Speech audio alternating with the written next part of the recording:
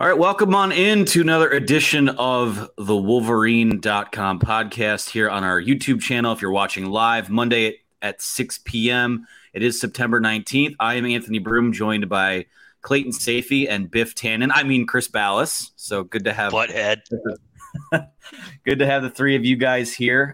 Producer Hutch working the knobs and dials behind the scenes. We will do what we do every Monday night, discuss Michigan football. Some of the topics coming off the weekend, a lot to kind of sift through now that non-conference play is in the books. Obviously, everyone knows a 59-0 win over UConn on Saturday afternoon. So, I guess what we'll do is we'll kind of go through takeaways. We will take your questions throughout. Told the guys before the show, we didn't do a great enough job taking your questions last week. So, again, feel free to get those on in throughout. If you want to move yourself to the front of the line, you can use the super chat feature, which was just like dropping $1 in the tip jar, or however much you decide to drop in the tip jar gets your shout out and your question answered on the spot. So feel free to utilize that feature as well. But before we get into tonight's show, I want to talk about our friends over at the Rogue Shop, our proud presenting sponsor of our Monday Night Live show. The Rogue Shop is a husband and wife outfit led by our pals Richard and Shar, who are craft cannabis farmers, a husband-wife duo that specialize in small batch, sustainable plant medicine. I can't read my own reads tonight. Richard is a disabled combat veteran, and his wife, Shar, is a certified CBD consultant and life coach. The Rogue Shop operates out of Eau Claire, Wisconsin, and they work to not only grow and manufacture, but also educate the population about THC-based medicines. The three of us were on a call with them about a month ago, got to know them a little bit and what they're about, so we're excited to be working with them.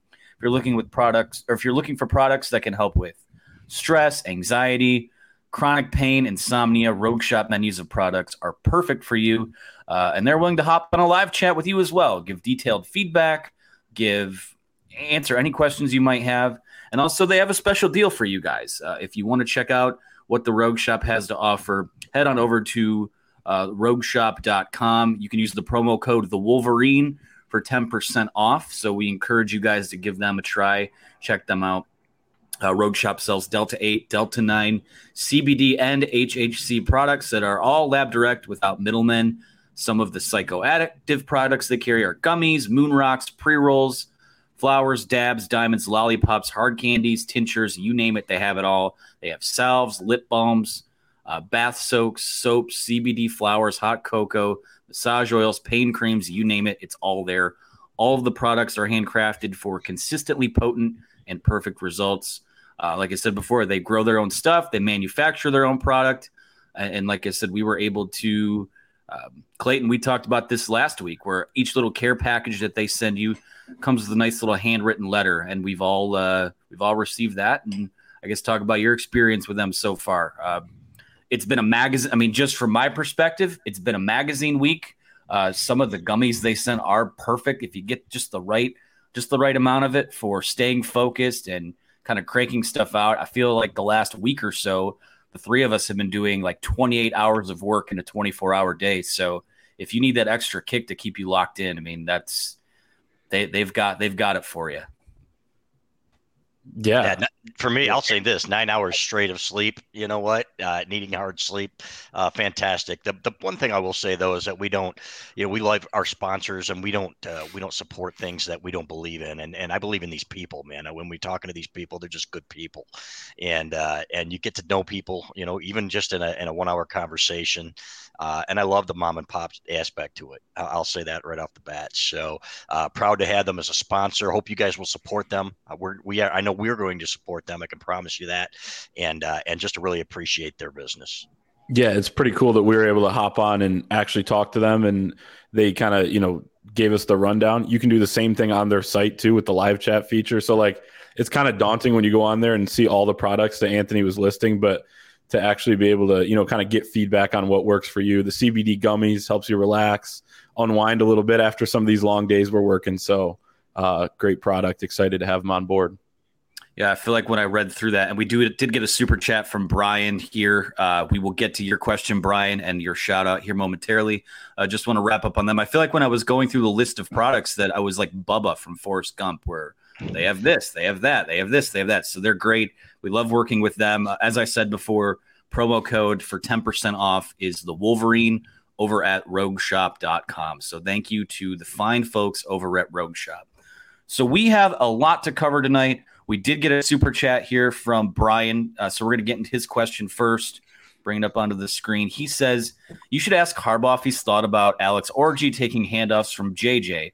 He is Bo Scarborough 2.0. And I'm pretty sure this must have been the same poster on the board who said this. He posted it a few times, I think. Yeah. Well, okay, I got to ask, do we really get part of that $5? Is that how super chats work, or are you guys yanking my chain? Because this is exciting for me. It's legit. And you and Skeen got a yen, some yen sent to you. Oh, did we?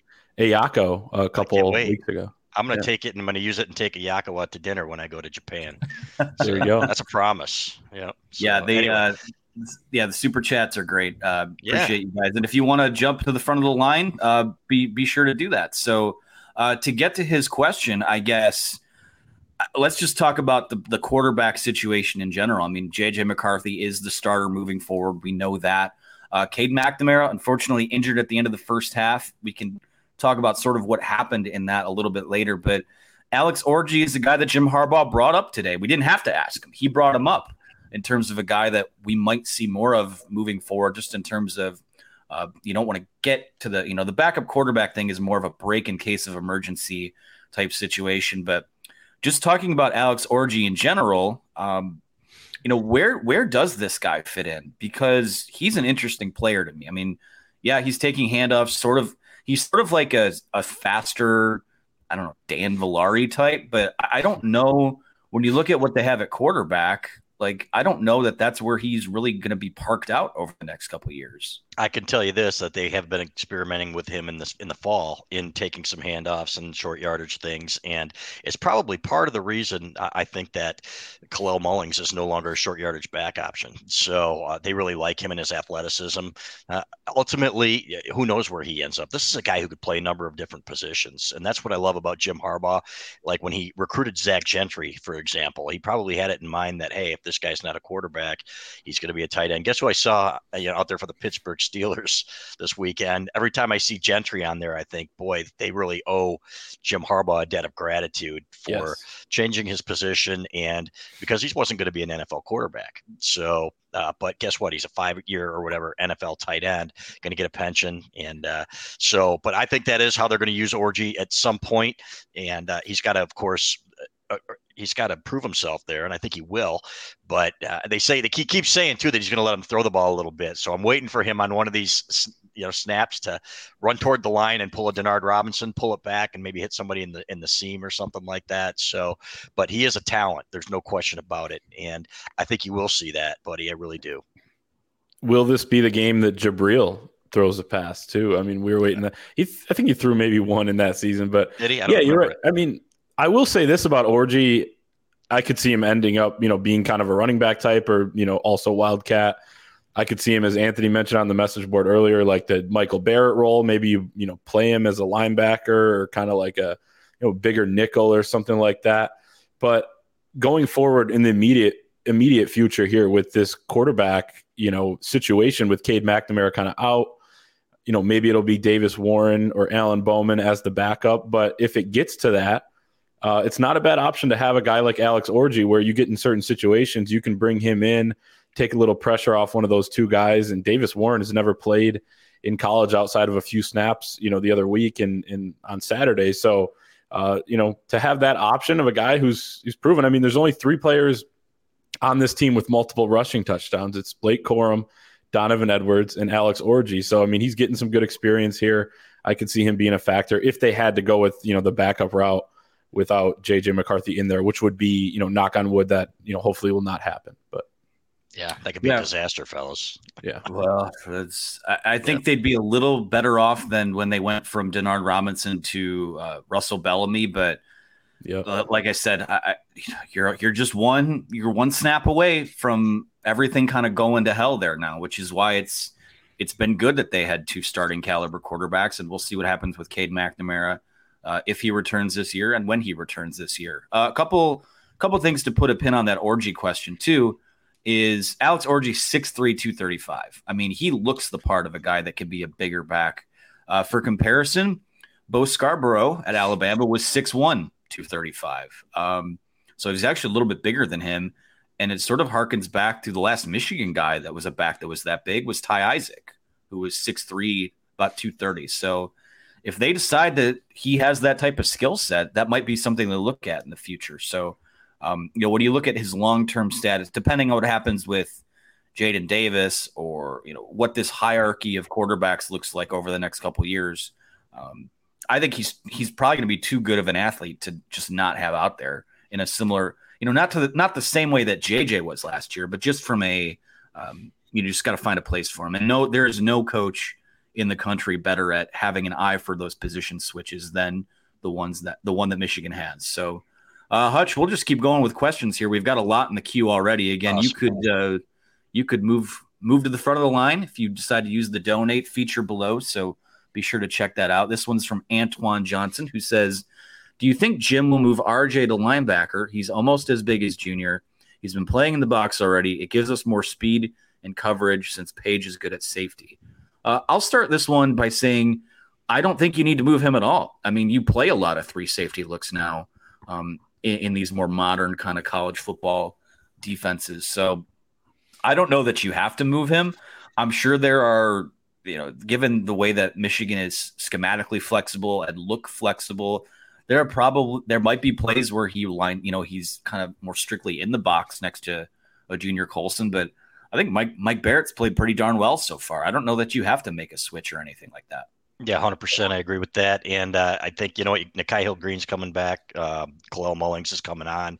So, and they're going to need some linebackers, though, guys. But they got a couple good ones, some good young ones in the chute there. But I like the way it's working now. And you can. The thing is it's got a bunch of pieces here, guys, where you can move them around. You look at Mike Sainristil, using him in the Dax Hill role right now. You could play him at corner if you wanted to. So Moten, there are going to be some times that they can play him in the box, but he's got, he's got the safeties mentality, and he's really played well there. I think it was Pro Football Focus. One of them was talking about him as an NFL prospect and just about how he was kind of under the radar as a safety. So, but he is versatile. There's no question about it. So I don't think you have to do that.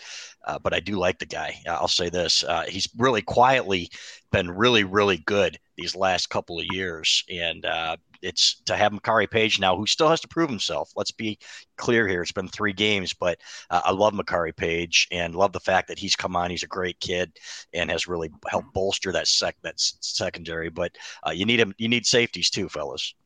Yeah, it's another thing where, down the road, maybe, any option is open, but in terms of immediately, why not keep him in a role that he's excelling at? And as, Antoine mentioned, he, is in the box already at times.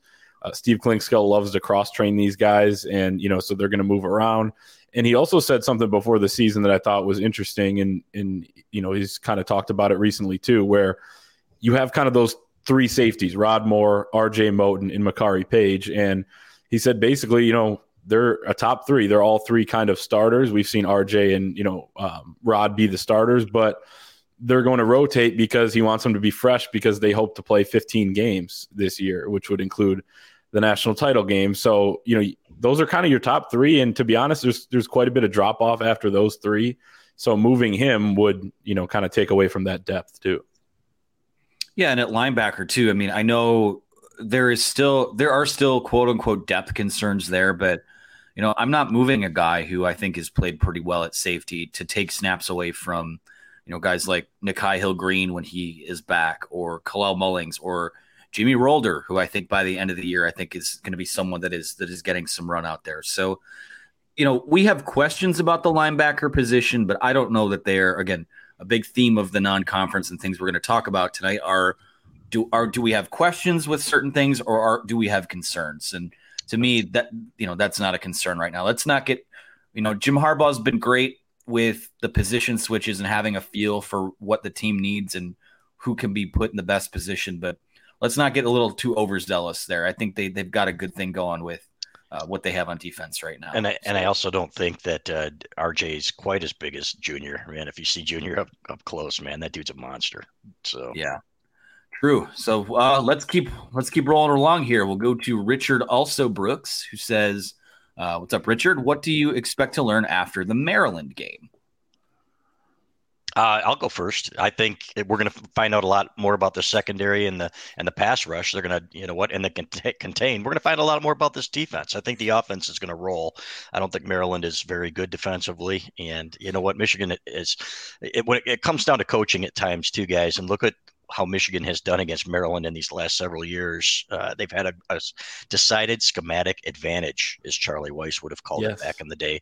And there's no question about that. Special teams, we've seen them just absolutely dominate Maryland in special teams at times as well. Jay Harbaugh, one of the more underrated assistant coaches in the country.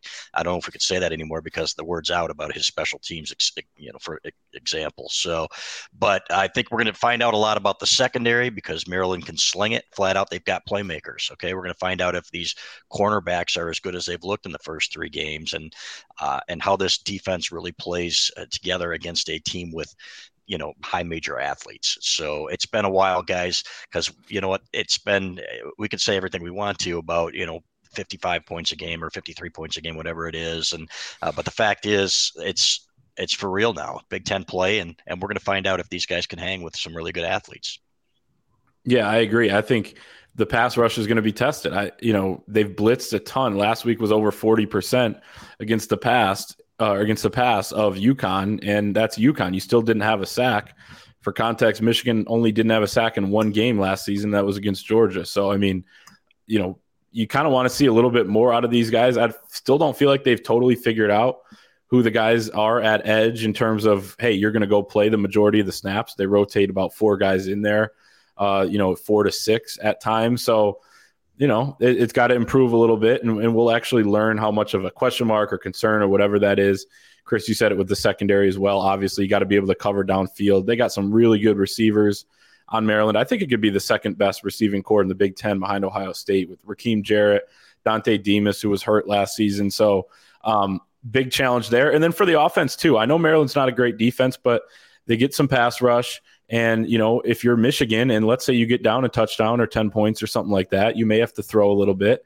And if we see some of those breakdowns in pass protection like we've seen over the last 3 weeks, not routinely, but once in a while and kind of at inopportune times, we saw it with Cade McNamara a couple times, then that's, that could be an issue. It could throw your offense off kilter if you take a sack, get you behind the sticks. So, they got to be good, and they got to play a good 60 minutes. They've only had to play a good 30 minutes, these starters, and that's fine. But, now it's going to have to be the rhythm of playing a full game and the offense having to, click for a full game. And it'll be the first test, I guess, for JJ McCarthy with that crew out there. That's a good point about the offensive line and AB. Your concerns about the right tackle. You think that's real? We do have a question from Maze Pylon about the right tackle that? spot. Oh, God, that's called a tease in the industry. Crazy. Good stuff from Chris there. In terms of right tackle, we are getting to the point, and something I was going to say in response to Richard's question was, what I'd like to see is this depth chart is going to start to reveal itself. I mean, even if Michigan blows out Maryland, they're not going to play 8 quarterbacks again. You're not going to see 100 guys get on the field. I want to kind of know who's kind of firmly in that 2 deep in a lot of spots. But, I was underwhelmed with the play at right tackle from Trente Jones, especially after he was a guy that was kind of that was pretty hyped up during the spring and during fall camp and into this season. It needs to be better. He will have reps where he looks as advertised, but he's been losing one-on-ones against, here comes that term again, traffic cones from time to time. And it just needs to look more consistent than that. And I do think that coaches see that on film. I think if Carson Barnhart was healthy right now, maybe that's a battle that does kind of get reopened up. But Trente Jones has to be better. I mean, again, 3 games, I will call that one of the few concerns I have right now, though I think if it's not Trente Jones, I think that Carson Barnhart could do the job. I think that guys like Jeff Percy are coming on. Maybe later in the year, Andrew Gentry could be a factor. He's been impressive early. So I'm not ready to call myself out on Trente Jones or that the right tackle is just a rotating what's the turnstile? That's the term I was looking for. But needs to be better. That is one thing right now where that is, to me, I mean, no offense to him, it's just the fact of the matter is it's the weak link up front at the moment, and it needs to improve. And I think he'll get better with more playing time. I did not see that question, by the way. I cannot see the question. So that was boom. You want to talk about it's crazy. And I do love the Mace pylon. Instead of traffic cone, you could also use pylon if you wanted to. So very well done. I think maybe that was maybe it was a signal there to you, Anthony. But I'll say this. I'll go back. This is before you guys were born. Trezell Jenkins, 1993. And I remember being concerned early in the season about they were blowing teams out, but you were watching them. I think it was Washington State or somebody, and you're thinking, man, that's an issue. There's too much pressure coming, and all it takes is one blindside hit or one hit, and JJ McCarthy. And I don't want to even think about it. So, but it's the importance of the pass protection. Clearly, is it's all about those tackles. So he needs to be better. I think he'll get better. And I agree with you, Anthony, about Carson Barnhart, or if Clay, whoever said it, that when he gets 100% healthy, he's going to be a little bit more in the mix there. And you open that thing up, and just kind of like the quarterbacks, right? Like Jim Harbaugh said, it's on merit. So whoever earns it takes it. But you still got a couple good options there. And Trente Jones is a good football player. He's doing some really good things in the run game as well. Yeah, Carson Barnhart isn't as athletic as Trente Jones, but if you're not getting the job done, Carson has experience. He started games at left tackle. He started games inside. I mean, he could potentially, win that job if he gets some game experience going forward. I'm decently concerned about just that position. I think the offensive line as a whole will be fine. And Trente Jones is still a pretty good player. So as a whole, they're going to have one of the better offensive lines in the Big Ten. But now that you're down to one quarterback that has, that type of experience, everything's a concern. Any sort of, I will say they've been protecting really well for JJ McCarthy, and he extends some of those plays. I mean, he took the sack last week when he had about 6-7 seconds there, and was kind of rolling out and just nothing was open downfield, but they've protected well for him for the most part. It's just been one of those, one or two breakdowns here or there that's kind of concerning. And Jim Harbaugh said it today, where you get beat. They've guys getting beaten one-on-ones. That shouldn't really happen that much against UConn or Hawaii or Colorado State. The fact of the matter is, you just have to call it as it is as a result of the performance.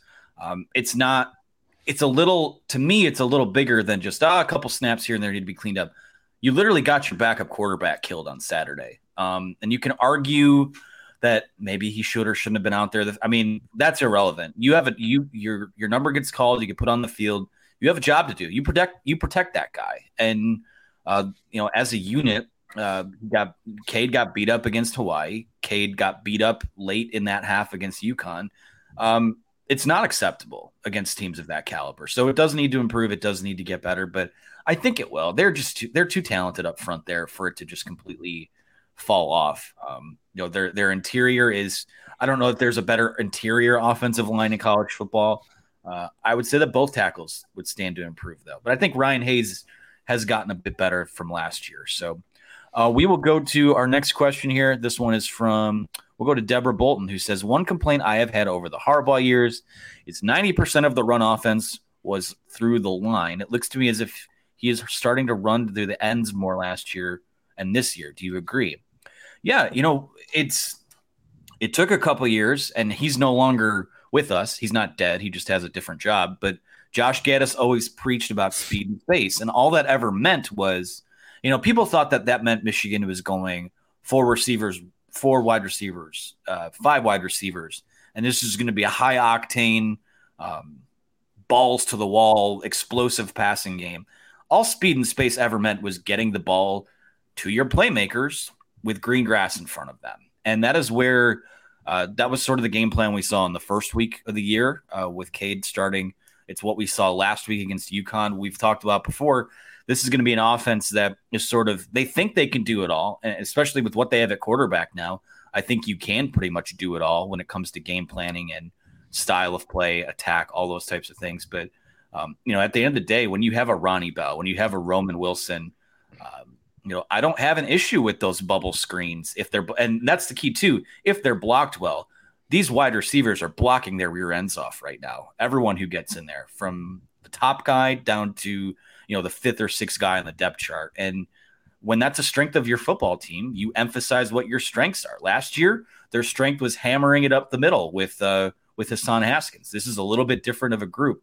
So yeah, attacking the perimeter, getting those guys out in space, that has been such a delightful development and step forward for them, because a lot of times in the past, and like Deborah says, definitely early on in the Harbaugh years, it was more, all right, we're going to put our best on your best, and we're going to hammer you no matter what. Now it's a little more predicated on matchups, and I like that. We have not seen the variety. We haven't seen the zone stretch play much. I think the zone blocking stretch play that, where example, Blake Corum, I think, scored on a long touchdown on that play against Washington. I think it was, where he's running that way. And Doug Skeen noticed that when we were talking the other day. So I think we'll see more of that and more of the center pulling. Olu Oluwatimi is certainly capable of that. We haven't seen a whole lot of that yet. So I think there are a lot of things that we haven't seen yet in non-conference play. So, and maybe that's what they wanted to work on, right? Get that offensive line together on the interior and get them some reps together. So there are a lot of things that we haven't seen yet that we're going to see. And to your point on the perimeter game, that is, as everybody said over the years, that's an extension of the running game. You know what? And then when you've got guys playing 7 yards off the line of scrimmage like UConn was, and JJ McCarthy sees that, and as quickly as he gets the ball out there, and with the guys that you have blocking on the perimeter, that is a great way to move the ball in chunks, 6, 7, 8, 10 yards at a time. So I like that, and I think we're going to see more of that. But you're going to see teams that come up with their corners and challenge them, right? So the complaints about, they didn't throw any deep balls, and why aren't they stretching the field? Well, when you can get 38 yards, by starting a play at the line of scrimmage on a low percentage pass play, or a high percentage pass play rather, with a high percentage of chance of success, one elite player making a move and he's going to get a big gain, then that's what you do. So it's it's cliche, but it's take what the defense gives you. And I don't think we're going to see, for example, Jim Harbaugh running the ball into the line at Iowa into the teeth of an Iowa defense that is salivating, waiting for that. So there's a lot more to that playbook that we have not seen. It has not been, it's the cliche too that, it's vanilla and they haven't turned the page in the playbook, but that is absolutely accurate. Yes, no disrespect to the guys earlier on in the Harbaugh era, but the personnel now, when you look at the skill positions, is more suited for this. Especially, last year you were running up the middle a lot because you had Hassan Haskins, but Blake Corum was kind of that change of pace. We saw him get to the edge. Now this season you're seeing it more. They're still running up the middle a decent amount, but I think something overlooked too with that perimeter, kind of quick pass game is JJ McCarthy's arm strength. I mean, that ball gets over there super quick, and next thing you know, Roman Wilson's got the ball, and he's got 3 blockers against 2 guys with a linebacker trying to, scrape all the way over. So, it's just favorable matchups, and it's kind of more of the speed and space, not to harp on the Josh Gaddis thing, but, then we have seen, he didn't invent the West Coast offense, by the way, no matter what he thinks. What's that? I said Josh Gaddis didn't invent the West Coast offense, despite what he thinks. So, it is what it is. And, thanks, Josh Gaddis, probably for watching tonight. But, so I do think that Michigan can continue, hitting the edge and getting some big plays. We haven't seen a ton of big plays in the run game yet. But as Chris, you said, I mean, that playbook's going to open up. They haven't been showing a ton. Not only have they not been showing a ton when the first team's in there, but the first team hasn't been in there a whole lot. So, as Ronnie Bell said today, there's still a lot that this offense is going to show, and he feels like they're still leaving some meat on the bone with what they are showing. So there's a lot of potential for what is the number 1 scoring offense in the country at 55.3 points per game. Rich people problems, right? Got it. So first world problems, whatever you want to call them. We're going to go to a question from Captain Banana Peel, who asks, I know some of these names are great, guys. Also, the queue is starting to get a little bit dry here, so keep getting those questions in. Again, if you want to move yourself to the front of the line, consider using the donate feature below for a super chat, a shout out. We will get you up instantly or as quickly as we possibly can when those come up. So Captain Banana Peel asks, is our O-line push enough to play with Penn State? They are too good in offense that is forced to lean on the pass. It's a little early for me to look to Penn State. I mean, Penn State they've been good this year. I mean, what they did to Auburn over the weekend, despite the fact that Auburn isn't what it was a couple of years ago, impressive. You go down south and win a game by 30 points. That's a check mark for you. I thought their resolve in a game at Purdue was impressive. Purdue sort of gift wrapped them that game, but they still made enough plays to win. And that looks like a team that, they do look physical. They are chippy. And, but before you get there, I want to see how this team holds up in a game against Maryland. And I want to see them get punched in the mouth a bit at Iowa. And Indiana, they're probably still one of the lesser teams in the Big Ten, but that's a group under Tom Allen that will always punch you in the mouth and probably dive at your knees a time or two as well. So you have to be on high alert for that. But, there are those physical challenges coming before they get to that Penn State game. So, again, every week is people look at these benchmarks throughout the season. They go, we're not going to be tested until Penn State, or we're not going to be tested until Michigan State, or God, we might not be tested at all until all the way till the Ohio State game. You can see stuff week to week that develops as a question mark or not.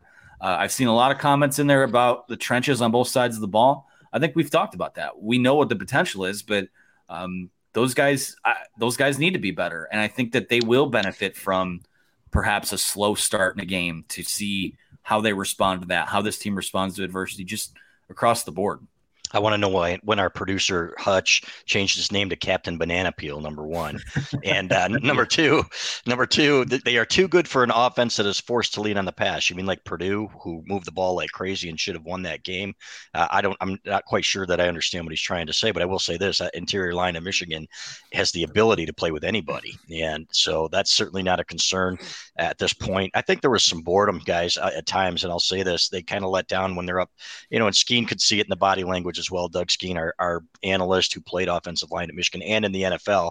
You know what? It's a tendency when you're up 3 scores to say, okay, where's my chicken sandwich? And let's go home and have some fun. And you know what? We did our job here. It's human nature. So at the same time, yeah, they need to be more consistent. This is not the Joe Moore award-winning line, but what have they've rushed for a ton of yardage still, guys. If you look at the stats, and they're up there. They haven't broken some of the long runs because, again, I think some of it is they haven't really gone to the edges like they probably will against some of these other teams. And some of these teams have really stacked the line against the run, so they've taken advantage on the perimeter. So I think this line is very good. I think it will prove to be very good, and I think it'll continue to get stronger. And let's keep in mind too that they've been banged up and they haven't been playing together as much as we expected them to for a few reasons. Number one, because of the blowouts.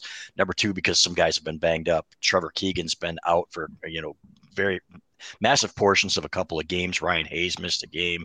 So let's see what happens when all these guys are playing together here for a couple of weeks in a row. Yeah, and for as much as we've talked about the offensive line needing to be better, one, it wasn't the best offensive line in the country at the beginning of last season. They got better and better as that season went on. They kind of got the momentum, got that confidence going, and then you saw it all kind of culminate in the Ohio State game. Two, there have been some really good things, especially in the run blocking department. Olu has been fantastic at times. Zach Zinter has been really good. I think Ryan Hayes has done a good job run blocking. Trente Jones has had his moments in run blocking as well. And then you've kind of had that revolving door at left guard. Giovanni El-Hadi looks really promising, but Trevor Keegan is kind of that big question mark right now. How healthy is he? It sucks to see that, he kind of came out of that Hawaii game with an arm injury, goes back in, and then last week has to come out because of the same thing, it seems like. And this is a kid that was battling a shoulder last year and was kind of in and out. Remember mid-season around the Nebraska game when they had to play a couple, younger guards. So that's kind of the question there for me in terms of this offensive line. But I think by the time they get to Penn State, all those guys are going to be playing at a higher level, and you hope Trevor Keegan will be healthier too. And let's be honest, guys, that Iowa defense is going to challenge them. They're probably every bit as good as Penn State's defense right now, if not better. So that's when the first big challenge comes. Their offense stinks. Their defense is really good.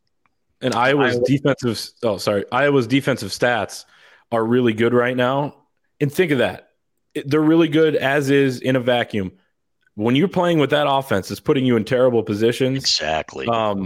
That's a really good Iowa defense. They brought back a bunch of guys from that unit. They can force turnovers. They can stuff the run. I mean, Michigan had a tough time running between the tackles in the Big Ten championship game last year. It's why they had to kind of get a little creative there, especially in the first half before things kind of opened up. So still going to be a challenge. And again, Iowa's going to be playing, maybe the game of their life. And maybe by then, Brian will be out of the family business and they'll, move on to another offensive coordinator. Who knows what could happen in the next 2 weeks? So I still think it's going to be a test for sure. And then Penn State will be another big one because I do think their defense is pretty good too.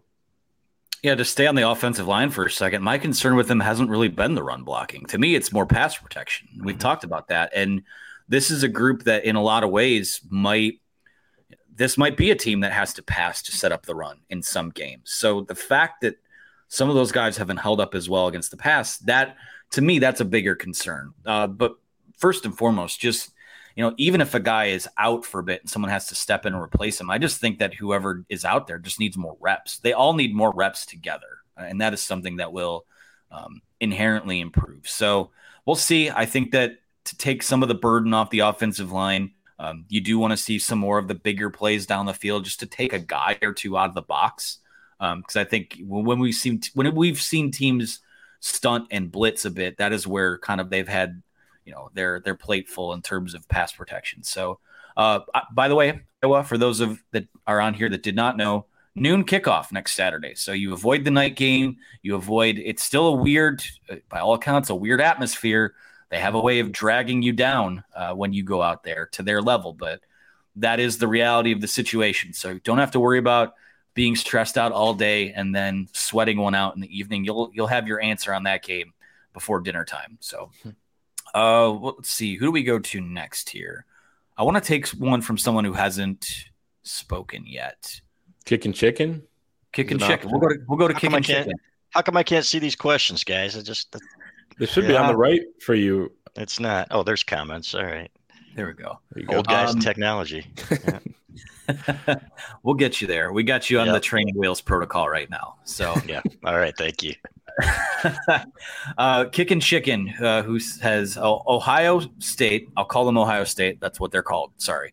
Ohio State looks soft on defense. They haven't played a good offense that will put them in tough situations. No, they haven't. I think that's my response to that. I agree. And you know what? I think they have some of the same question marks that they had last year, and except that they're paying their defensive coordinator a lot more now. So it's going to be interesting. When we get there, does Michigan have the offense to, take it to them again? Does that offensive line, Hassan Haskins was a beast in that game. And as good as the offensive line was, he was a difference maker, guys. Okay, there it is. Man, stop it. Michigan's going to beat Iowa no matter what. And see, now the comments are bothering me. I'm going to turn those off. Now he's distracted. Yeah. Exactly. But I will say this. I will say this. That's a question mark for them. And you could probably hang in a shootout with them better than you could have in the past. So, and I don't think I think that defense, they figured some things out. I think Notre Dame, for example, used the Michigan blueprint in that first game against Ohio State and really confused them at times. So I'm excited to go down there. I think this is going to be the first time in a long time where, even in 2018, you're like, is this too good to be true? And it kind of felt like it was, and then it proved to be. But I'm not getting that sense this year. So, again, a long time between now and then, but I think that's certainly a good question. And I'm anxious to see what Wisconsin, what their offensive line does against them in the running game. They've been, Wisconsin always gets off to a slow start in the non-conference, but they got those bruisers up front. So it'll be a fun one to watch on Saturday night too. First of all, have you guys had Kickin' Chicken, the seasoning that goes? It's fantastic. Never heard of it. It's great. Try that on your chicken. But I like Ohio State's defense to me, totally unknown, like how much better it's going to be by the end of the season. I think it's going to improve throughout the year. You've kind of seen them do some different things with, disguising things that you've seen in the first few weeks. They're probably going to do more of that as the competition gets a little stiffer. I don't know that Michigan's going to run for 300 something yards on them either, but this Michigan team's different. This Michigan team can throw probably better than last season. We'll see how everything plays out. We still haven't seen J.J. McCarthy against tough competition as the starter, but it certainly feels like that's probably going to be the case here going forward. So, Ohio State's defense, I mean, they might be really, really good by the end of the season. They have a lot of talent on that side. They just need to figure things out. But I do think Michigan's going to be able to do some things against them, and it probably will be a game where it could go back and forth. But, I mean, again, we're talking, 10 weeks down the road, 9, so don't want to get too much ahead of ourselves. Yeah, I don't want people to get lured in by the Ohio State secondary. I mean, the fact of the matter is that, Hassan Haskins gets the credit rightfully so for the Ohio State game last year. Aiden Hutchinson gets credit. You won that game last year because you were dominant up front on both sides of the ball. And I haven't seen that from this Michigan team yet. And, say what you will about Ohio State or even, Ohio State, Notre Dame. Ohio State got dragged into a bar fight the first week of the year, and they took some punches and they counterpunched. And that's something that I didn't see that Ohio State team do last year. So, I would caution people to look at, to not just rely on box scores and what passing rate. Like, I do think when push comes to shove, and they've heard the BS all year, and they'll hear it going into the game about what Michigan did to them last year. I think that Ohio State team is going to be a little more ready for a fight. And the question is this Michigan team? Because I'm still waiting to see, we've seen the fireworks, but I don't know that I've seen the edge yet. So I still think, based on what my eyeballs say 3 weeks into the year, to me, I think Michigan looks the most well-rounded of any of the teams in the Big Ten right now, but they have questions that will be answered as we transition into October now. It was about this time last year where, they survived that game against Rutgers. They went to Wisconsin. They went to Nebraska. And you're like, okay, took some punches, delivered counter punches and sucker punches of their own. So over the next couple of weeks, regardless of what you think about the next few teams that they play, we will learn a lot about this Michigan football team. So we will go to a question from, let's see, Galen Hardy. That's great. And guys, thank you so much. We're getting bombarded here in the chat. So thank you for giving it. You've been the fourth co-host today. So we appreciate that. This is from Galen Hardy. It says, if we added more Pac-10, it's the Pac-12 schools, could you see the Big Ten going to 3 divisions, West, Central, and East? I don't see 3 divisions. I think we'll probably I would have to think in the here and now we're probably staying East-West with someone from the West moving over, or maybe they go to pods. But that's the biggest unknown about this, because there are a lot of logistical, I won't say issues, but there are a lot of things to work through when now you're sending teams across 3 time zones to play games. So I do wonder, ideally for both of you guys, what does that look like to you, this next iteration of the 16-team Big Ten? I think it's pods, and I do think that they are going to look at. I think Michigan and Ohio State are always going to suffer for it because of TV, right? They want good matchups. I really believe that. It's not going to be one of those things where, for example, how many times has Michigan played Wisconsin from the West compared to other teams? I haven't looked, but holy smokes, man! It seemed like they were on the schedule all the time because it was a good 7 years in a row, I think. Right, exactly. And then it was Nebraska for 6 years in a row, and who knew Scott Frost was going to stink it up as much as he did? So. And because that, and if they ever get back, if Nebraska ever gets back, 6 years in a row, I think is what it was initially slated for, Michigan and Nebraska. So, they're going to want to see Michigan and USC on TV, aren't they? They're going to want to see Michigan and UCLA compared to, Michigan and Rutgers or whatever. So I think it will be one of those things, though, where it's going to be, I don't know, it's going to be tough to manage if you have 3 divisions. That I don't think anybody's ever done that, and I don't think anybody ever will. So, but you know what? I've always hated the fact that you can get a champion without having to play everybody, or you've got one team with an easier schedule, maybe a protected game for, Indiana's Purdue if Indiana were good or whatever, Purdue is Indiana, and Michigan's protected games back in the day of Legends and Leaders were, some tough games. So, it's never going to be perfect, guys, but you know what? It's so much different now anyway. It doesn't really matter. It really doesn't to me. It's going to be one of those things where they're going to come and they're going to go, and Michigan's always going to have a tough schedule. Yeah, it is unfair in a way to the Michigans, because you're going to protect Ohio State. You're probably going to protect Michigan State. And, that means you're playing a much tougher schedule than an Indiana, Purdue type of thing. And look, I don't know what they're going to do. It's impossible for me to answer that question. I don't even know if they know, because it's still up in the air. Are they going to add more teams? How many are they going to add? Where are those teams going to be located? The logistics of that. But, I like right now what they have with, it sucks that the Big Ten East is so much better than the West, but I think Michigan, being in a different division than Ohio State and having to play them every year is kind of that protected game is even worse. So I don't know what they're going to do, but I think it's going to be kind of a mess unless you go with those pods. and you make it as fair as possible for everybody and rotate those every few years. But I don't know. This is a tough one. No clue what Kevin Warren has up his sleeve. Yeah, I think probably, I mean, if I were doing it, I'd probably be adding another conference game, getting rid of a non-conference game, and doing one cupcake non-conference game, one Power 5 from another conference, and then play your 3 protected games from the pod, if that's what it is, and then everyone else rotates. So, or maybe you rotate pods kind of like the NFL does.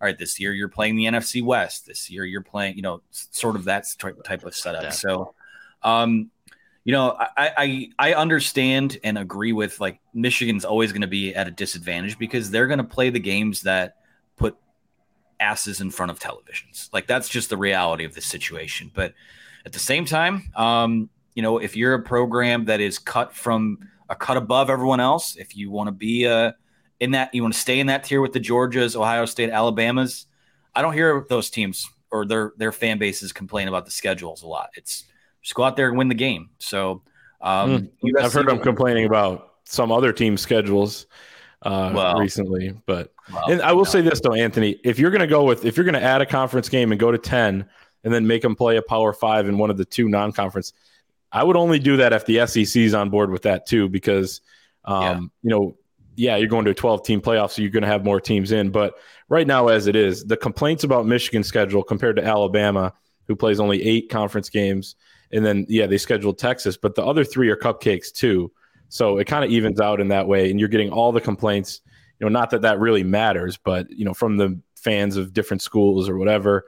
Michigan, I don't care that they're getting made fun of or whatever for their schedule, but, if we're going to really look at it and dive into it, it's not that bad. And I know it's been better in other years. I know that's a little off topic, but if you're going to add that stuff, I mean, you better damn make sure that, the SEC is doing it too.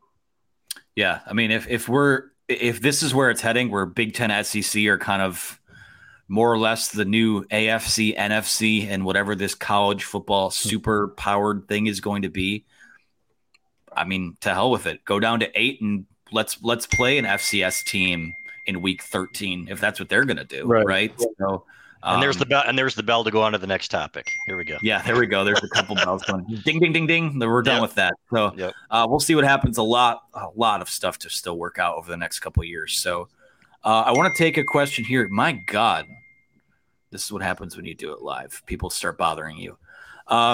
From Drew White, who asked, a little lighter on this one for us. Will Michigan wear the maize jerseys this year? Chris, you're our resident insider. I don't know if you have any jersey intel.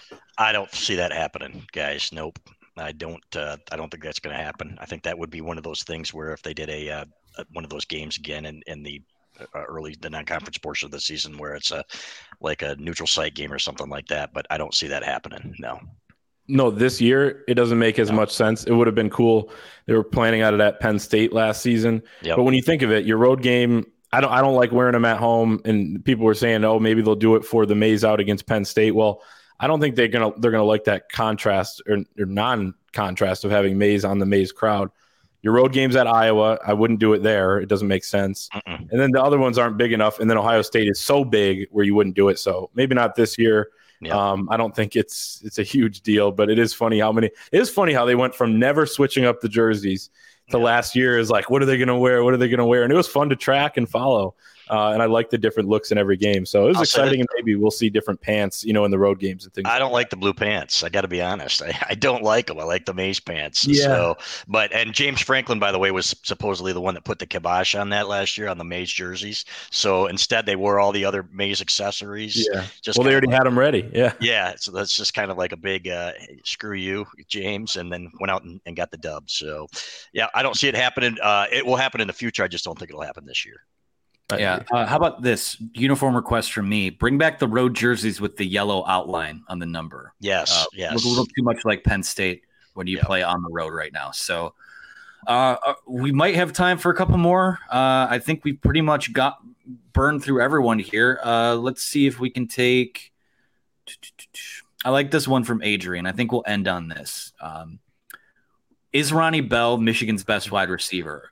Adrian thinks personally he might be overrated. I'll push back against that right off the bat. 7 catches for 96 yards this week. I think 6 for 76 or something last week. I think that dude right now is far and away your best wide receiver. Yeah, he's the best blocker. He is the best route runner. He's had a couple problems with his hands, obviously, and been really you know what? This guy is the heart and soul of this football team. I think, if anything, he is underrated as a teammate. There's a reason that he was on our cover this year of the Michigan football, the Wolverine.com football, the Wolverine football preview, because this guy's everything you want. I think Jim Harbaugh has said Ronnie Bell, he'd take 100 of them on every one of his teams. So he is going to finish with the most yards. And hopefully they can get some of these other young guys involved. Somebody, I saw a comment over there talking about the young receivers. Andrel Anthony, where's he been? Get him involved here. The kid can obviously play. But at Michigan, you're waiting your turn too, fellas. Cornelius Johnson's had a good start. And so, you go to the guys that are open. And Ronnie Bell's going to continue to get open. He's going to be that go-to guy. I don't think there's any question that he's the best receiver on this team. Completely agree. I think he's going to lead the team in receiving as well. We've already kind of he's had a couple of those drops, but we've already seen him kind of emerge as the number one receiver. And I kind of like this core, how everyone kind of has their role. Ronnie's really good at some of those like underneath drag route type of things. He can turn up field. He can also, catch the deep ball. Cornelius can catch the deep ball. Roman Wilson has made tough catches, but also they're getting him involved in kind of that short game and getting him in space. Andrel Anthony's a guy that I think we will see more of as the season goes on. He's actually playing more than Roman Wilson, but just not getting those targets. Those will come. I mean, and especially, JJ with his relationship with Andrel, he probably wants to get him the ball more. So I think we'll see that, but there's no question in my mind that at this current moment in this season, Ronnie Bell's the best receiver, but I think there are some guys with a little higher potential that, could come on in years to come, including maybe a Darius Clemens down the road or something like that. But for now, Ronnie Bell's Michigan's best receiver, and there is no problem with that. He's a very good one. Led the team in receiving twice already. Probably will do it again this season. Yep, I think you're right. And by the way, Andrel Anthony's a great blocker too. Sorry to interrupt you there, Anthony, but he's done a great job watching him downfield. So, and he's learned from Ronnie Bell.